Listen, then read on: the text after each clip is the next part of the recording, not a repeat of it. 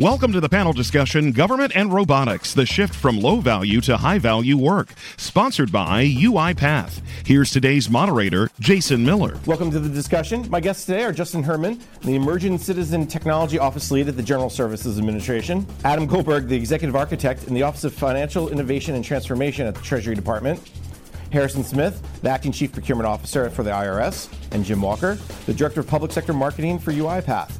Let me set a little context for our discussion. The Office of Management and Budget expects the first progress reports from agencies on how they're moving employees off of low-value work and to high-value work sometime before the end of March. Agencies are on the hook to tell OMB their progress in terms of FTE, full-time equivalent hours, shifted to high-value work. OMB says if agencies implement significant shifts in resources that are not amenable to reporting in FTE hours, then they should report cost savings instead. And OMB says if agencies use alternative methods, such as number of pages of reporting eliminated when neither FTE hours nor cost savings is feasible. This is a key piece to the shift OMB wants agencies to make through the use of robotics process automation to reduce repetitive and administrative costs. And then there's a lot of hope around RPA as well and other emerging technologies. Deloitte's Center for Government Insight said in 2017 that RPA could save agencies as much as $41.1 billion over the next 7 years. But it's not just as simple as implementing software and changing processes. Research from Gartner offered 8 recommendations for organizations before implementing RPA. Among those, identify and quantify the opportunities to use RPA to support digital transformation. Support the rule-based standardized processes that cross multiple systems, which need a non-intrusive approach to automation. Identify alternative existing tools or services and evaluate these solutions in parallel with RPA, or use a hybrid solution and look to future AI-based options. And then on top of all that, there's the security factors agencies have to keep in mind. So as agencies, and there are many, begin to test and pilot RPA tools, these are just some of the things that are important as they move forward. And that's also where our guests are going to come in. They're going to tell us about their experiences and some of the potholes to avoid. Once again, our guests are Justin Herman, the Emerging Citizen Technology Office Lead at the General Services Administration, Adam Goldberg, the Executive Architect in the Office of Financial Innovation and Transformation at the Treasury Department, Harrison Smith, Acting Chief Procurement Officer for the IRS, and Jim Walker, the Director of Public Sector Marketing for UiPath.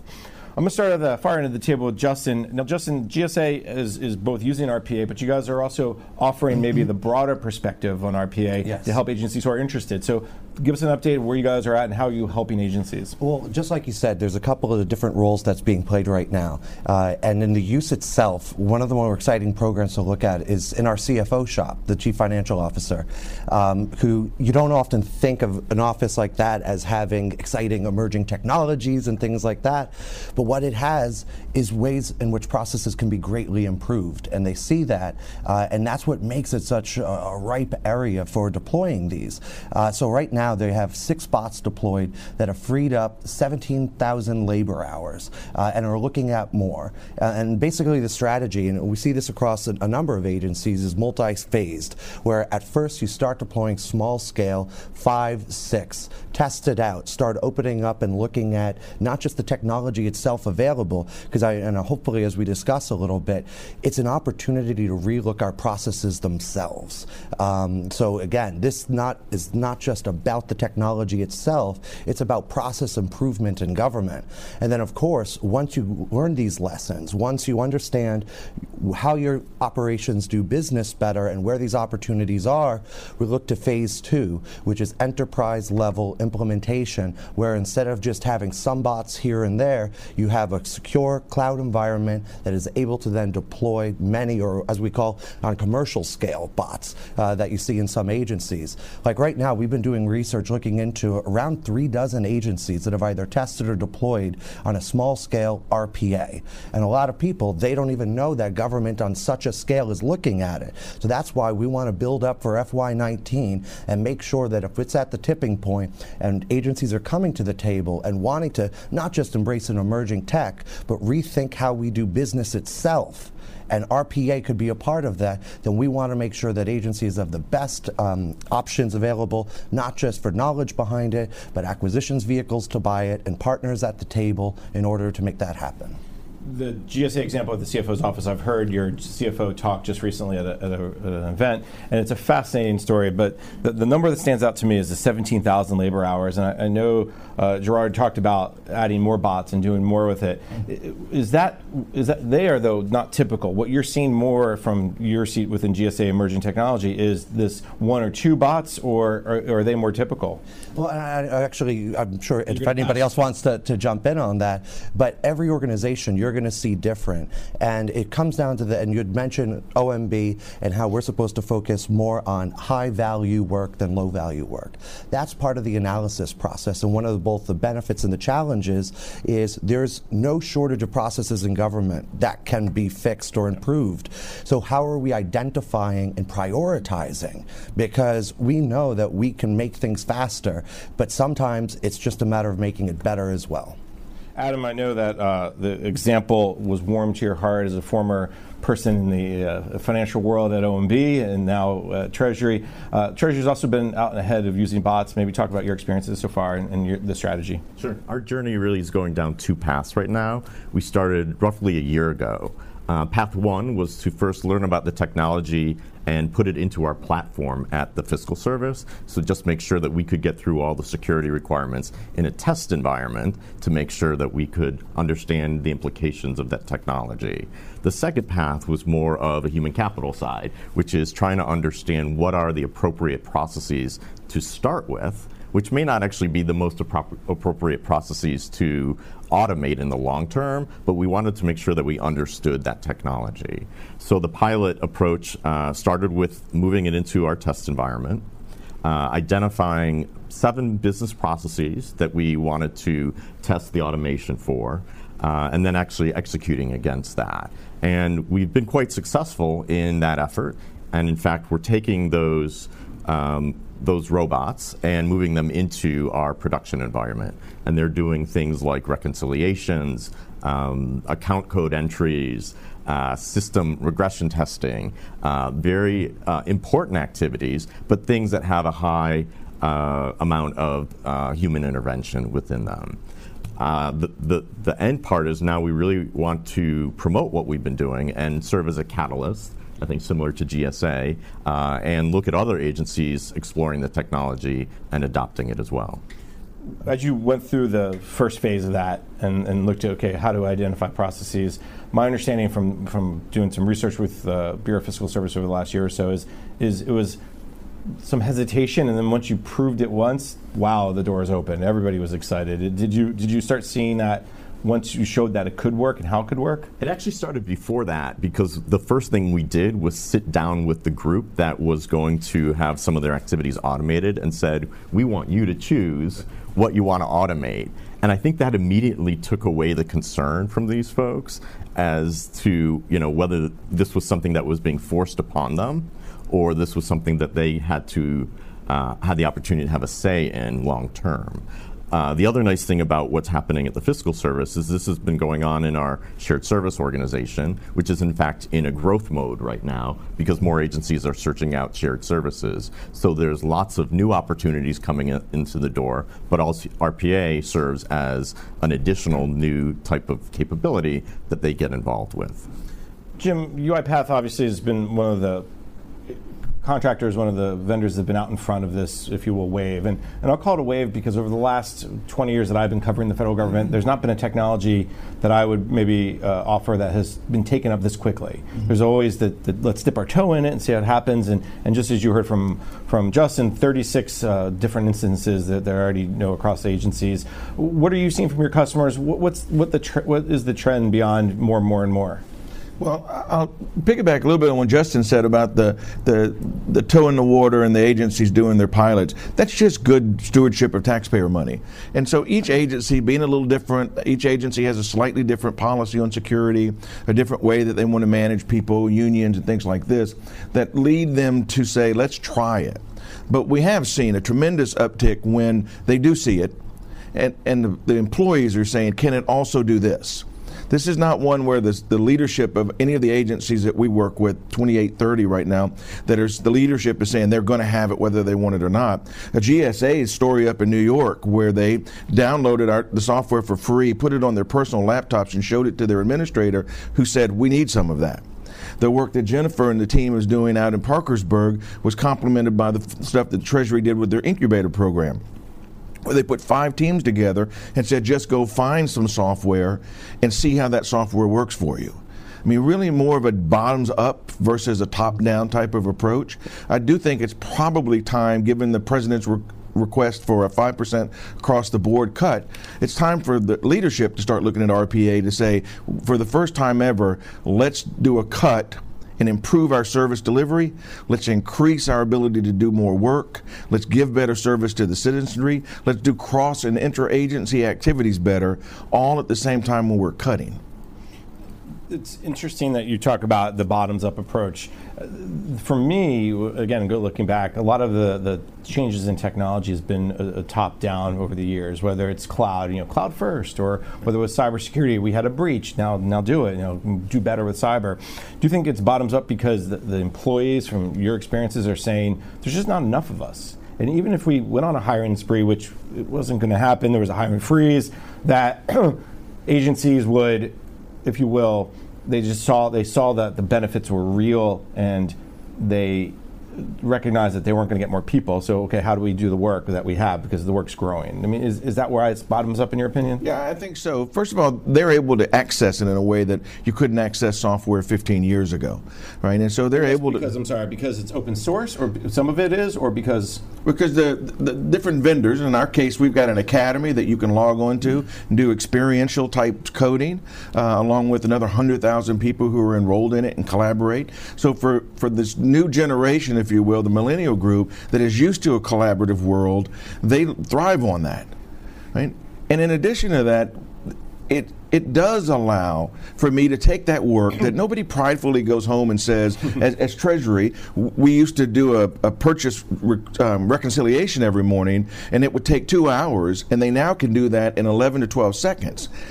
They didn't want to do that work, but it was necessary to do the actual mission of Treasury, which was to get the reconciliation done.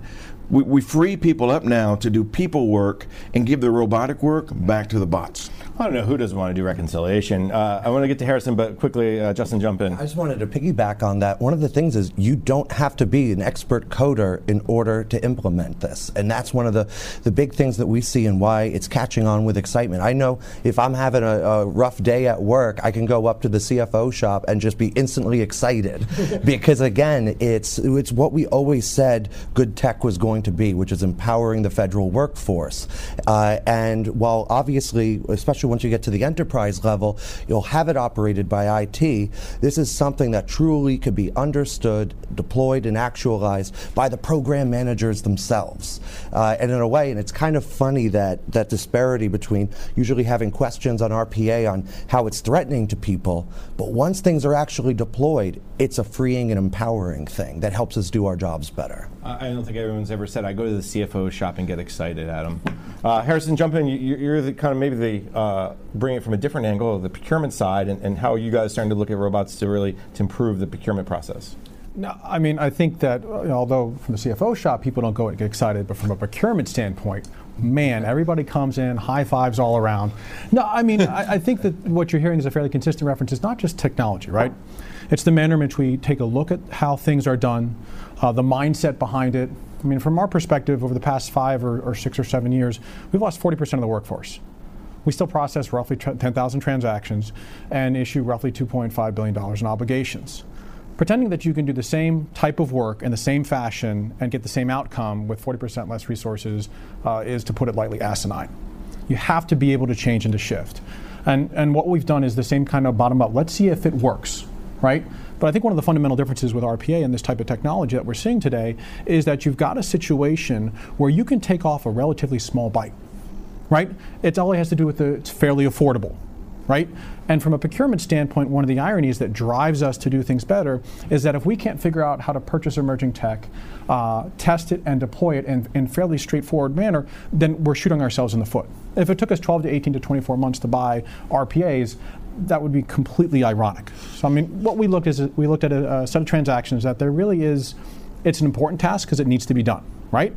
But at the end of the day, I don't need an individual to sit and go into a public website and type in an 8 to 12 digit number 10,000 times a year. It's just not something that I need them to do. They need to be able to track that, to do the appropriate things in accordance with the regulations. But if a bot can generate that analysis and say, hey, you're good, go ahead and process the paperwork here, or hey, you need to take a look at this. The ROI that we're talking about, the return on investment, is roughly 10x relative to the cost and the man hours. So it's something where we may save up to 7,500 to 10,000 man hours a year. So it's an ongoing basis.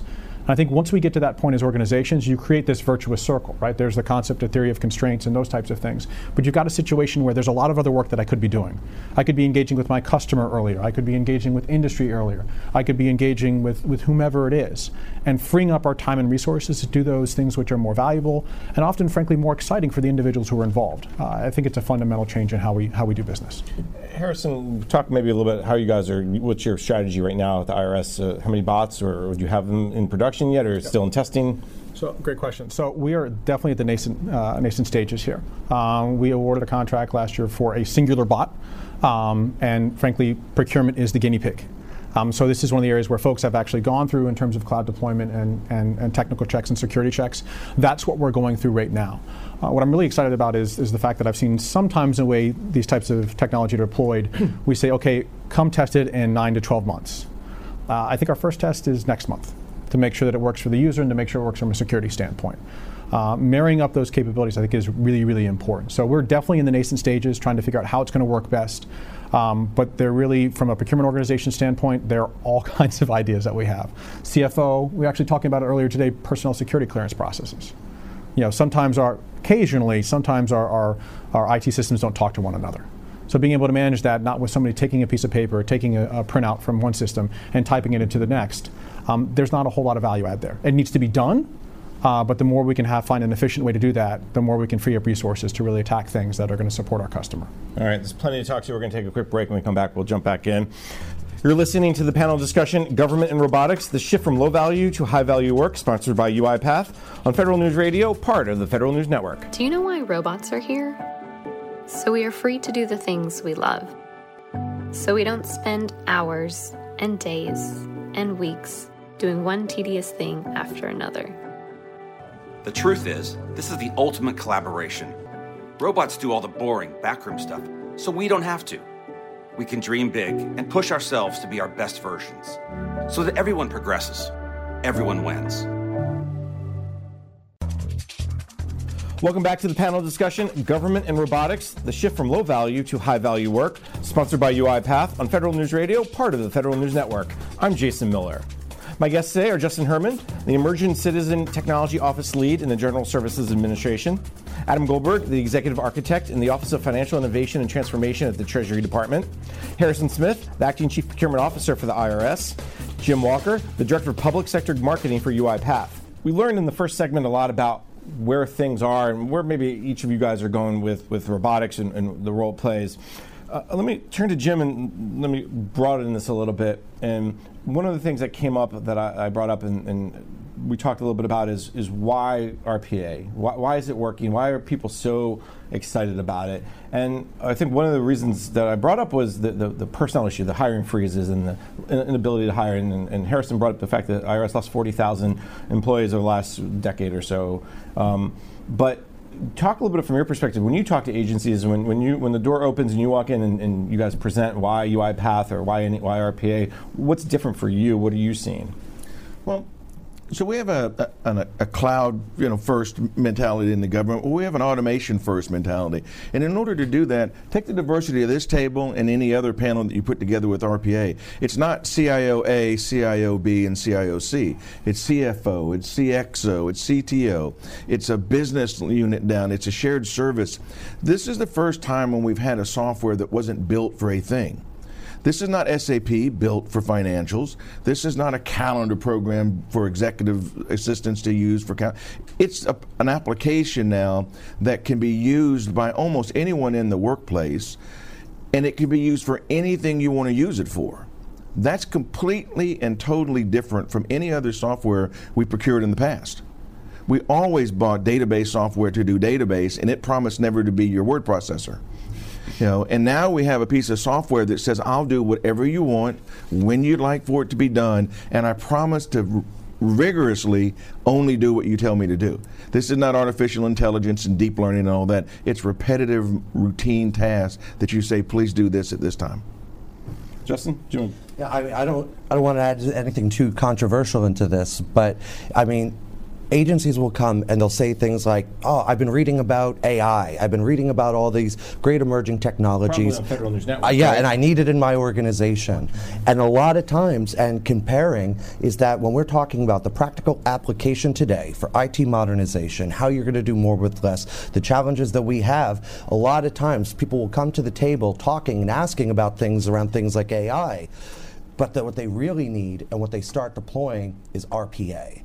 And so not only is it something that is affecting and delivering and has the potential to today on process improvement, but it's also a stepping stone and a foundation of other things, the next things like intelligent automation and things. And so again, when we're looking, and you mentioned earlier about how there's just such a rush right now, it's because agencies over the last few years have done a wonderful job really opening up the scope and the mind and the toolbox on realizing all the different things that are at the table technology-wise to help them solve their problems. But when it comes right now, things that are applicable and accessible for them to deploy in order to meet their FY19 goals, if an agency isn't looking at RPA, I would encourage them to.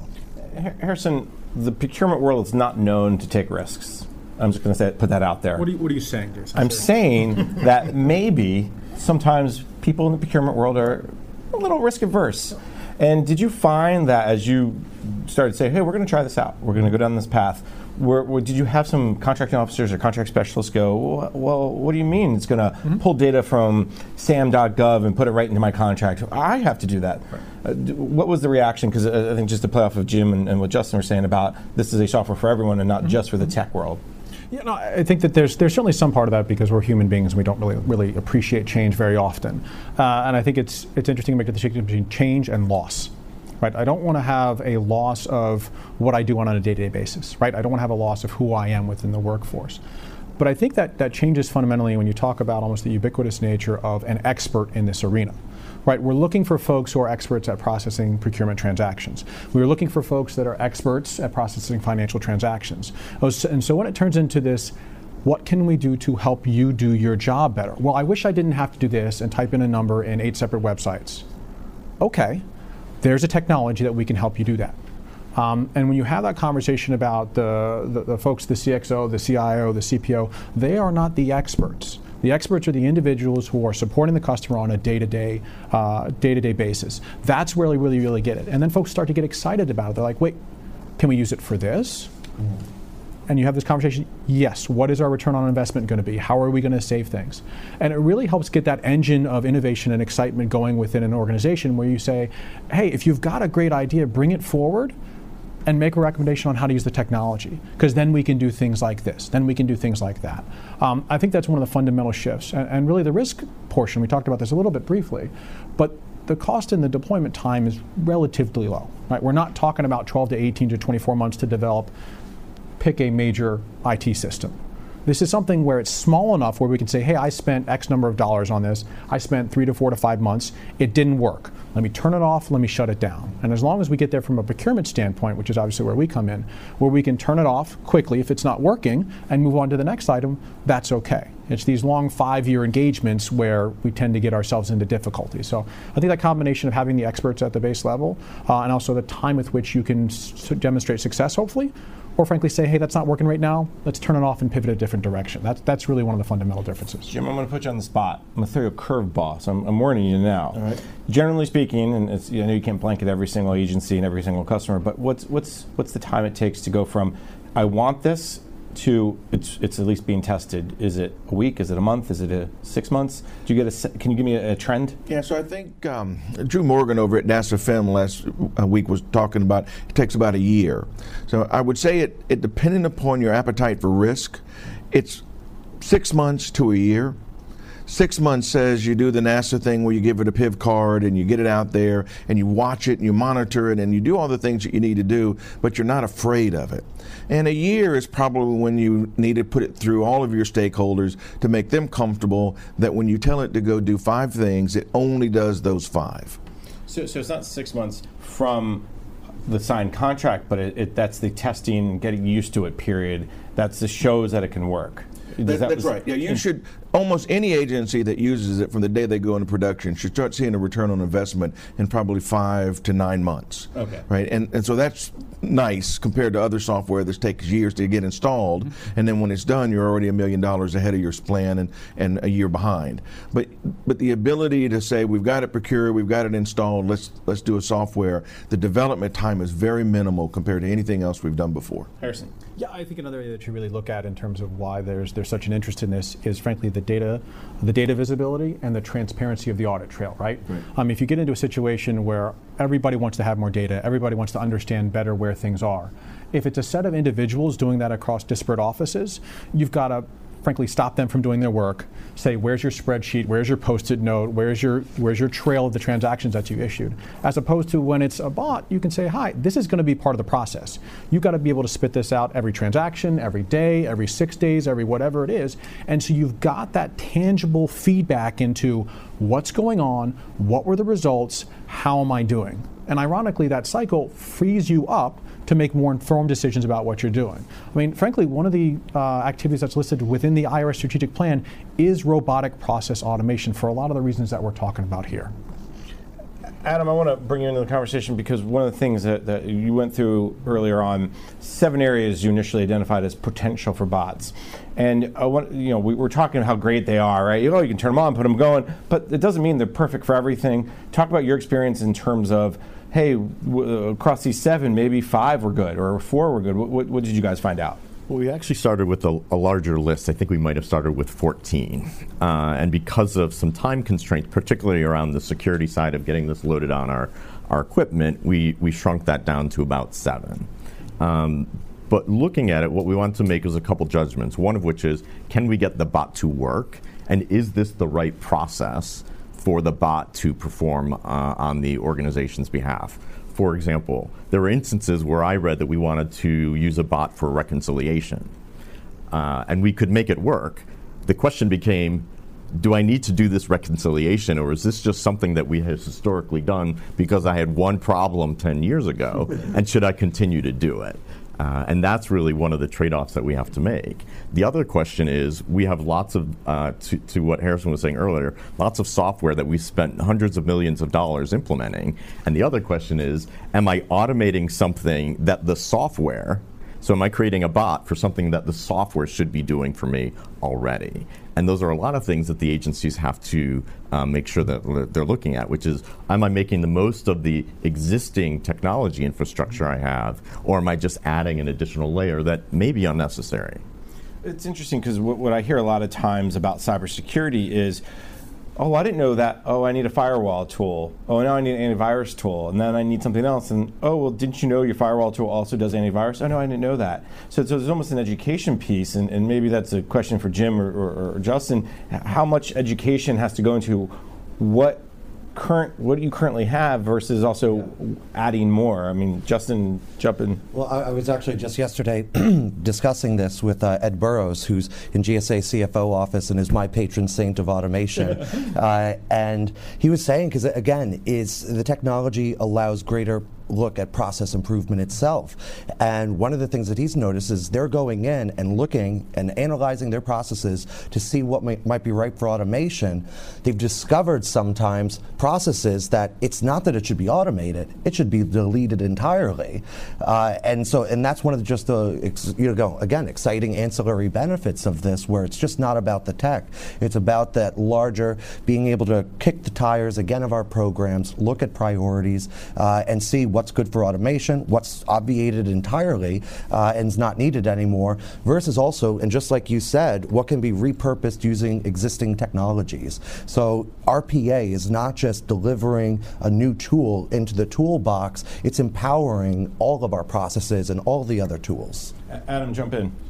Yeah, so we talk about moving things from low value to high value, and I think what Justin's touching on here is one of the high value things that we need to do is be more analytic about what we're doing. So today we give someone a task and they just automatically perform it because we've told them to. Yeah. One of the first steps in RPA is having that person take a step back and ask themselves, why have I been doing this? And while it might be a small analytic step, it is an analytic step that we may have been ignoring over time. Data-driven decision making. Absolutely. And Jim, jump in. Yeah, so Jason, you had mentioned the word security, and that seems to be the real barrier right now for a lot of agencies. It's just, they just can't wrap their arms around. If we were talking about HAL on Space Odyssey 2000, that's one thing. We're talking about a software code that promises to do what it's told to do.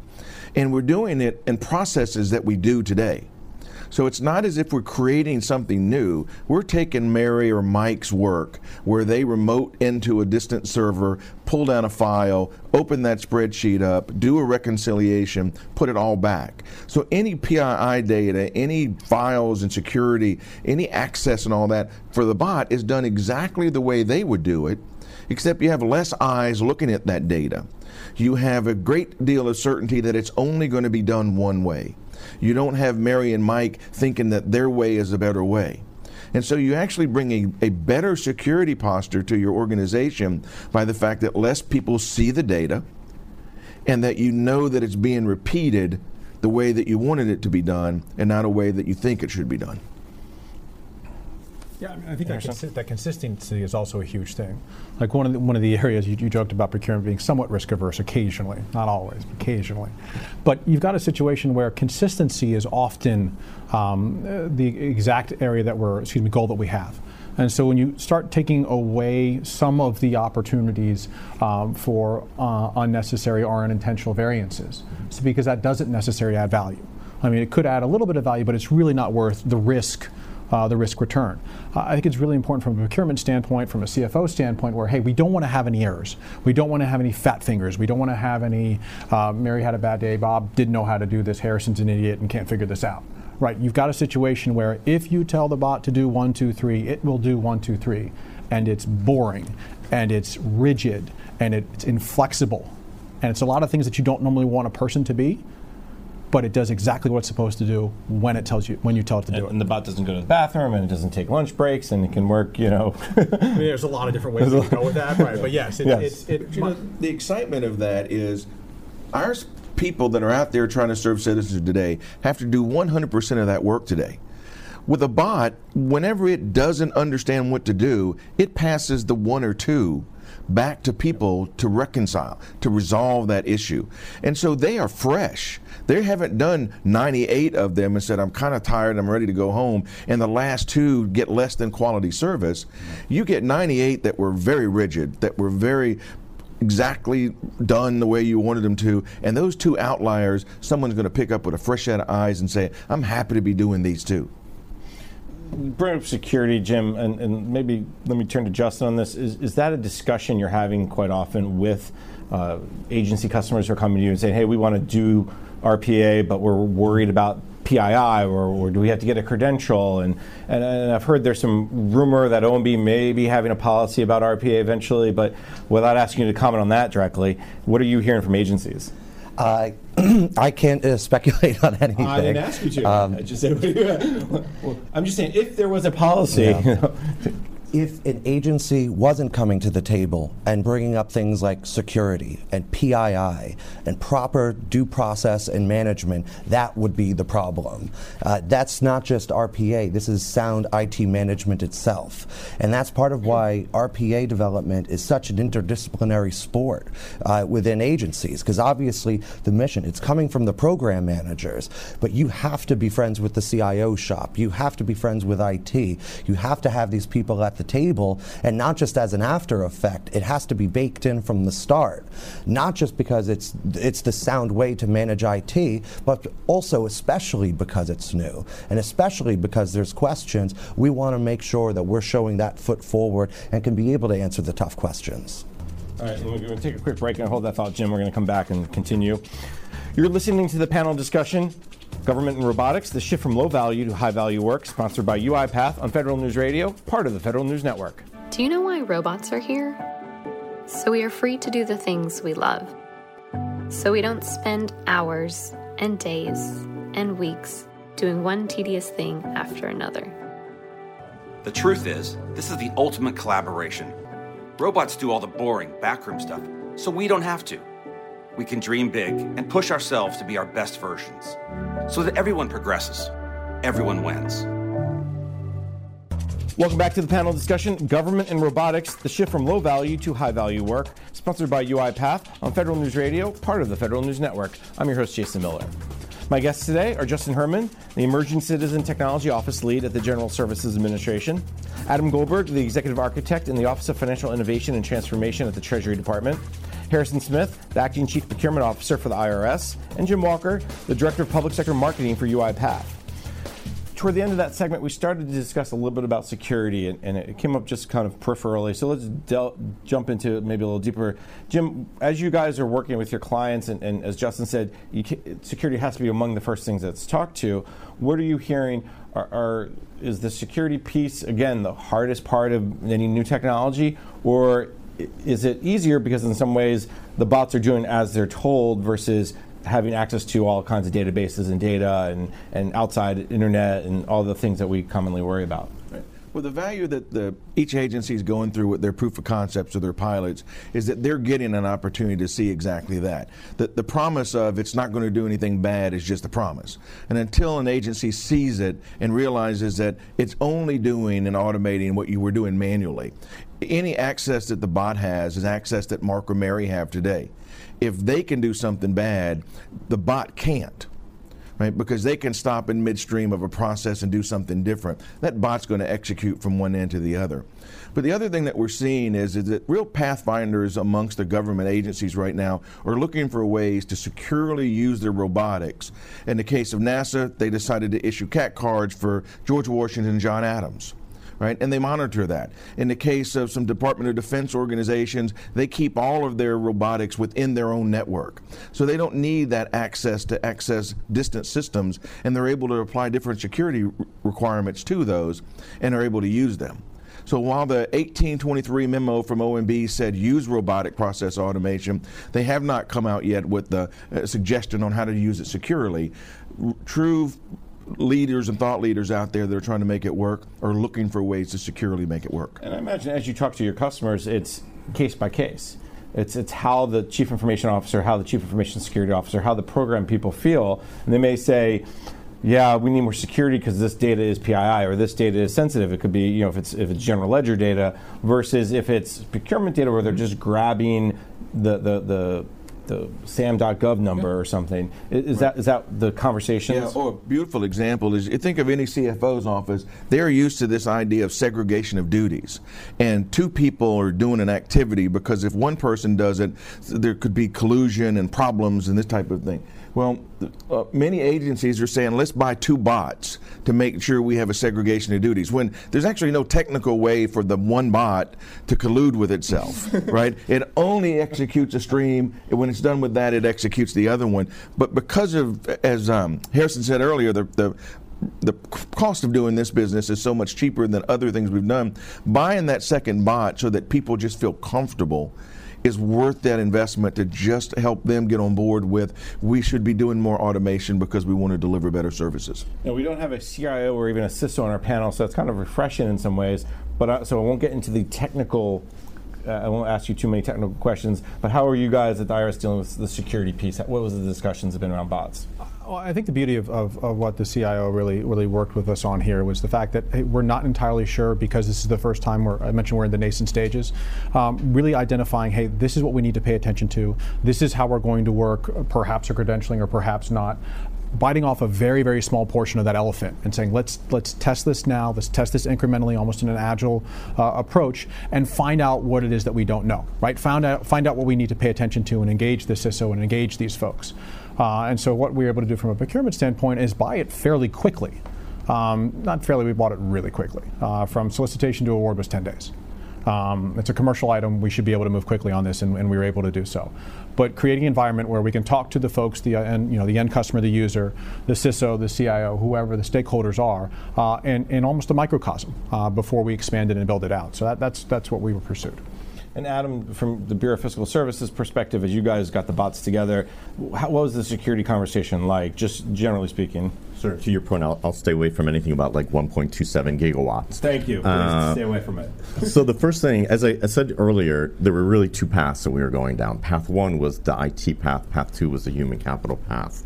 And on the IT path, we first had to understand what or whether there were any implications of bringing that software into our test environment.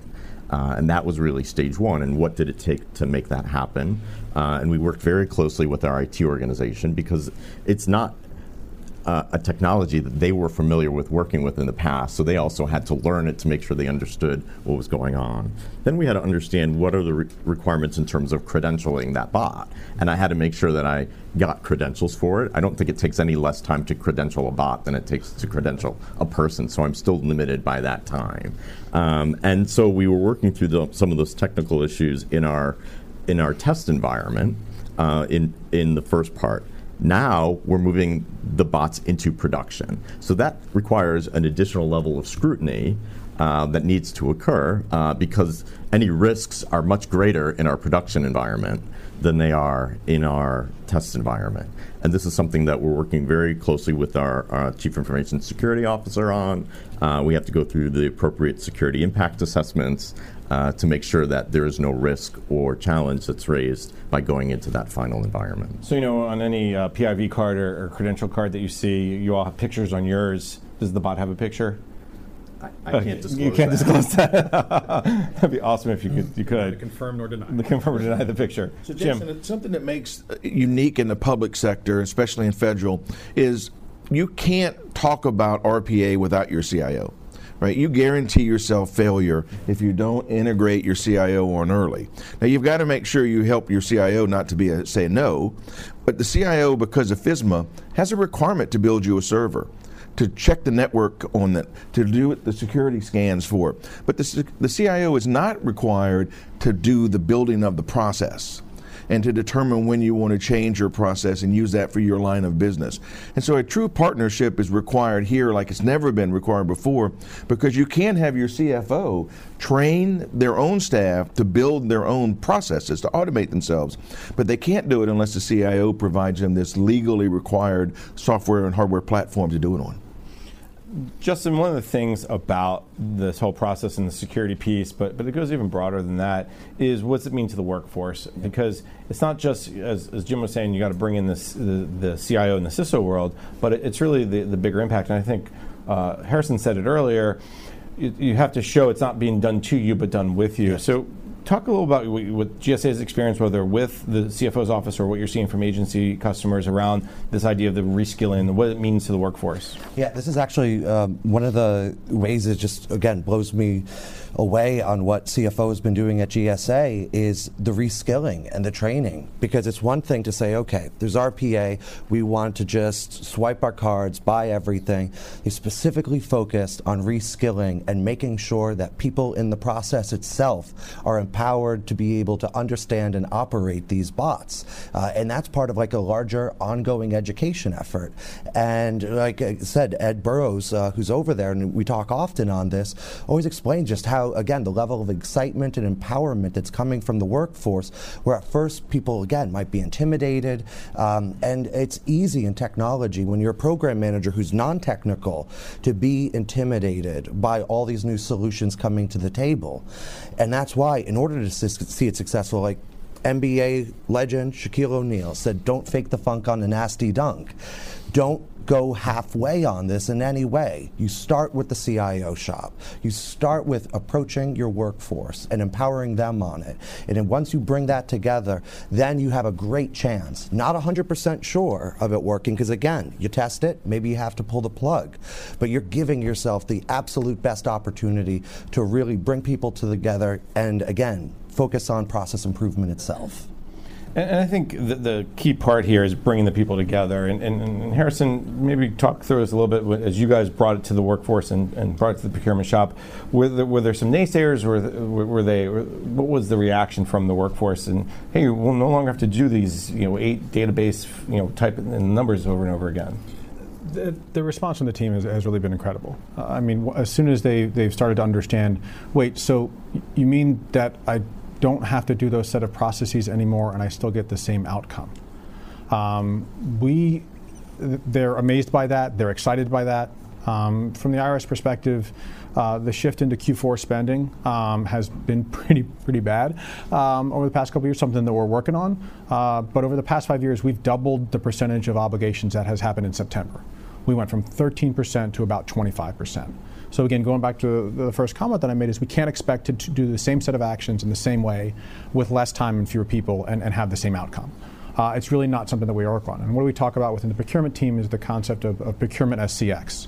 And I think how you dovetail really quickly out of the low value to high value add work, but also the cap goal on customer engagement and customer experience.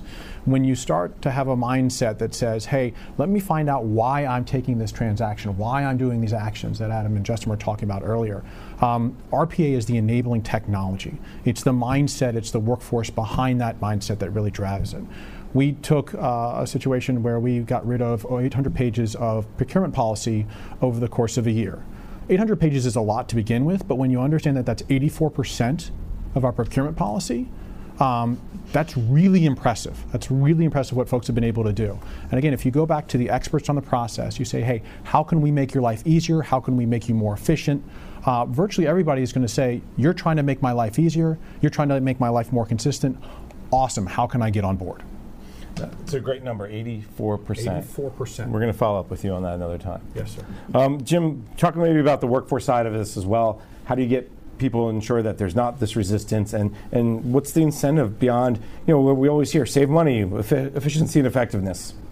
Yes. So if I'm an employee out there today and listening in a webinar, I'm listening on a webinar, I've got my iPhone going, I'm trying to do my emails, I know I've got work to get done, and I'm not focused on any one thing. But if I know that sitting back in my office, a bot is doing those 99 things for me repetitively, and it's going to have the one thing I need, or that a report is being generated from the quarterly financial transactions, and so I get in first thing in the morning and look at it and see an outlier, and I'm picking up the phone and calling somebody saying, what's this outlier? So that we can speed through the process of understanding our budget. These are things you can't do today because you're busy doing robotic work. Adam, talk maybe a little bit about how RPA, for at least the Bureau of Fiscal Service and Treasury more broadly, is setting up for the longer term. There's always, you don't move to cloud for cloud's sake, you don't implement technology for technology's sake. But what's RPA meaning for you guys, 3 to 5 years from now, if you will? Sure. We're really at the beginning of our journey, so just going into production now. But I would say, even though we haven't gotten our full start, there's more demand for what people want to do in robotics than there is supply with our organization at the moment. There's also the question as to how we want to implement a robotics program. Do I want to do it as an enterprise, or do I want to do it by each individual stovepipe in the organization kind of starting up its own robots? So there's a lot of consideration that we need to take into moving forward. But I think one thing is clear is that from the employee standpoint, we've couched it, we've approached it in a way that they see the robotics as a new opportunity for them, whether in the digital world or a new opportunity in terms of career advancement. And I think that's really something that's important in the long term, is that the workforce understands that there are new opportunities for them that are different from what they're being asked to do today. Is that refreshing a little bit that there's more demand than supply? People want it, and it's maybe a little frustrating because you can't go as fast as you want, but it's refreshing that there's so much excitement. Well, typically, my experience in the last 25 years of implementing financial systems, there's usually not that much enthusiasm for implementing a financial system, but there is enthusiasm about robotics. And I think because robotics itself sounds like a sexy term, I think in and of itself, it's something that people are drawn to. And I think that's part of the attraction. Justin, I'm going to break the glass. No one during this entire conversation has brought up Skynet. So I'm proud of all of you. But talk a little bit about the step back from your perspective of GSA's emerging technology side, and what's this mean for the broader government in terms of reaching certain goals and improving customer service, as an example. Again, so we can take the technology itself out of it. Let's look at what every single government agency is facing right now on the table. We have more that we have to do than ever, and people are going to be asked to do it with less. RPA is just one of the things, when used correctly, that is going to help be an answer for this, and can be. So one thing you talked when used correctly, and I think that's a key point. And Adam brought this up earlier. Not everything's RPA friendly. Are you seeing agencies kind of sometimes coming to GSA asking for help on things that maybe isn't RPA friendly, or is there a trend maybe that you're seeing around kind of what the ask is the education process? So overall, like a trend that we see is increasing, especially in emerging technologies office. You have people, and it's a good thing, coming to the table with problems that they've always had, but now there's their belief, and sometimes because of artificial intelligence, sometimes because of RPA, you can go down the list of these different technologies. But the exciting trend, and I feel like that's the adjective of the day, which is kind of weird for something that seems like mundane and data service, not data services, but computation and all the mundane things that get automated, but we keep coming back to excitement on it, is that people who are non-technical now feel like there's things out there that they can do to make their jobs better, their missions better, increase not just efficiencies and effectiveness, but increase citizen satisfaction with services themselves directly today, not 3 to 5 years from now or anything like that.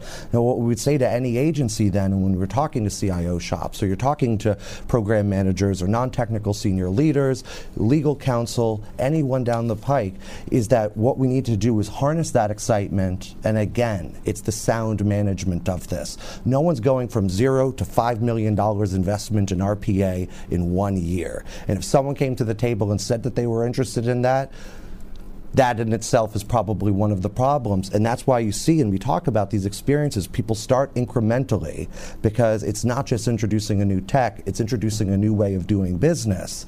But ultimately, we're seeing the movement forward. All right. Unfortunately, we're out of time. This has been a fascinating conversation. Obviously, we could talk a lot longer. But let me thank my guests for today. You've been listening to the panel discussion, Government and Robotics, the Shift from Low Value to High Value Work, sponsored by UiPath on Federal News Radio, part of the Federal News Network. I've been your host, Jason Miller. Let me thank my guests for today, Justin Herman, the Emerging Citizen Technology Office Lead at the General Services Administration, Adam Goldberg, the Executive Architect in the Office of Financial Innovation and Transformation at the Treasury Department, Harrison Smith, the Acting Chief Procurement Officer for the IRS, and Jim Walker, the Director of Public Sector Marketing for UiPath. Gentlemen, thank you very much for your time today. Thank you very much. For more on this discussion, visit federalnewsnetwork.com and search UiPath Robotics. Thank you for listening to the panel discussion, Government and Robotics, the Shift from Low Value to High Value Work, sponsored by UiPath on Federal News Radio, part of the Federal News Network.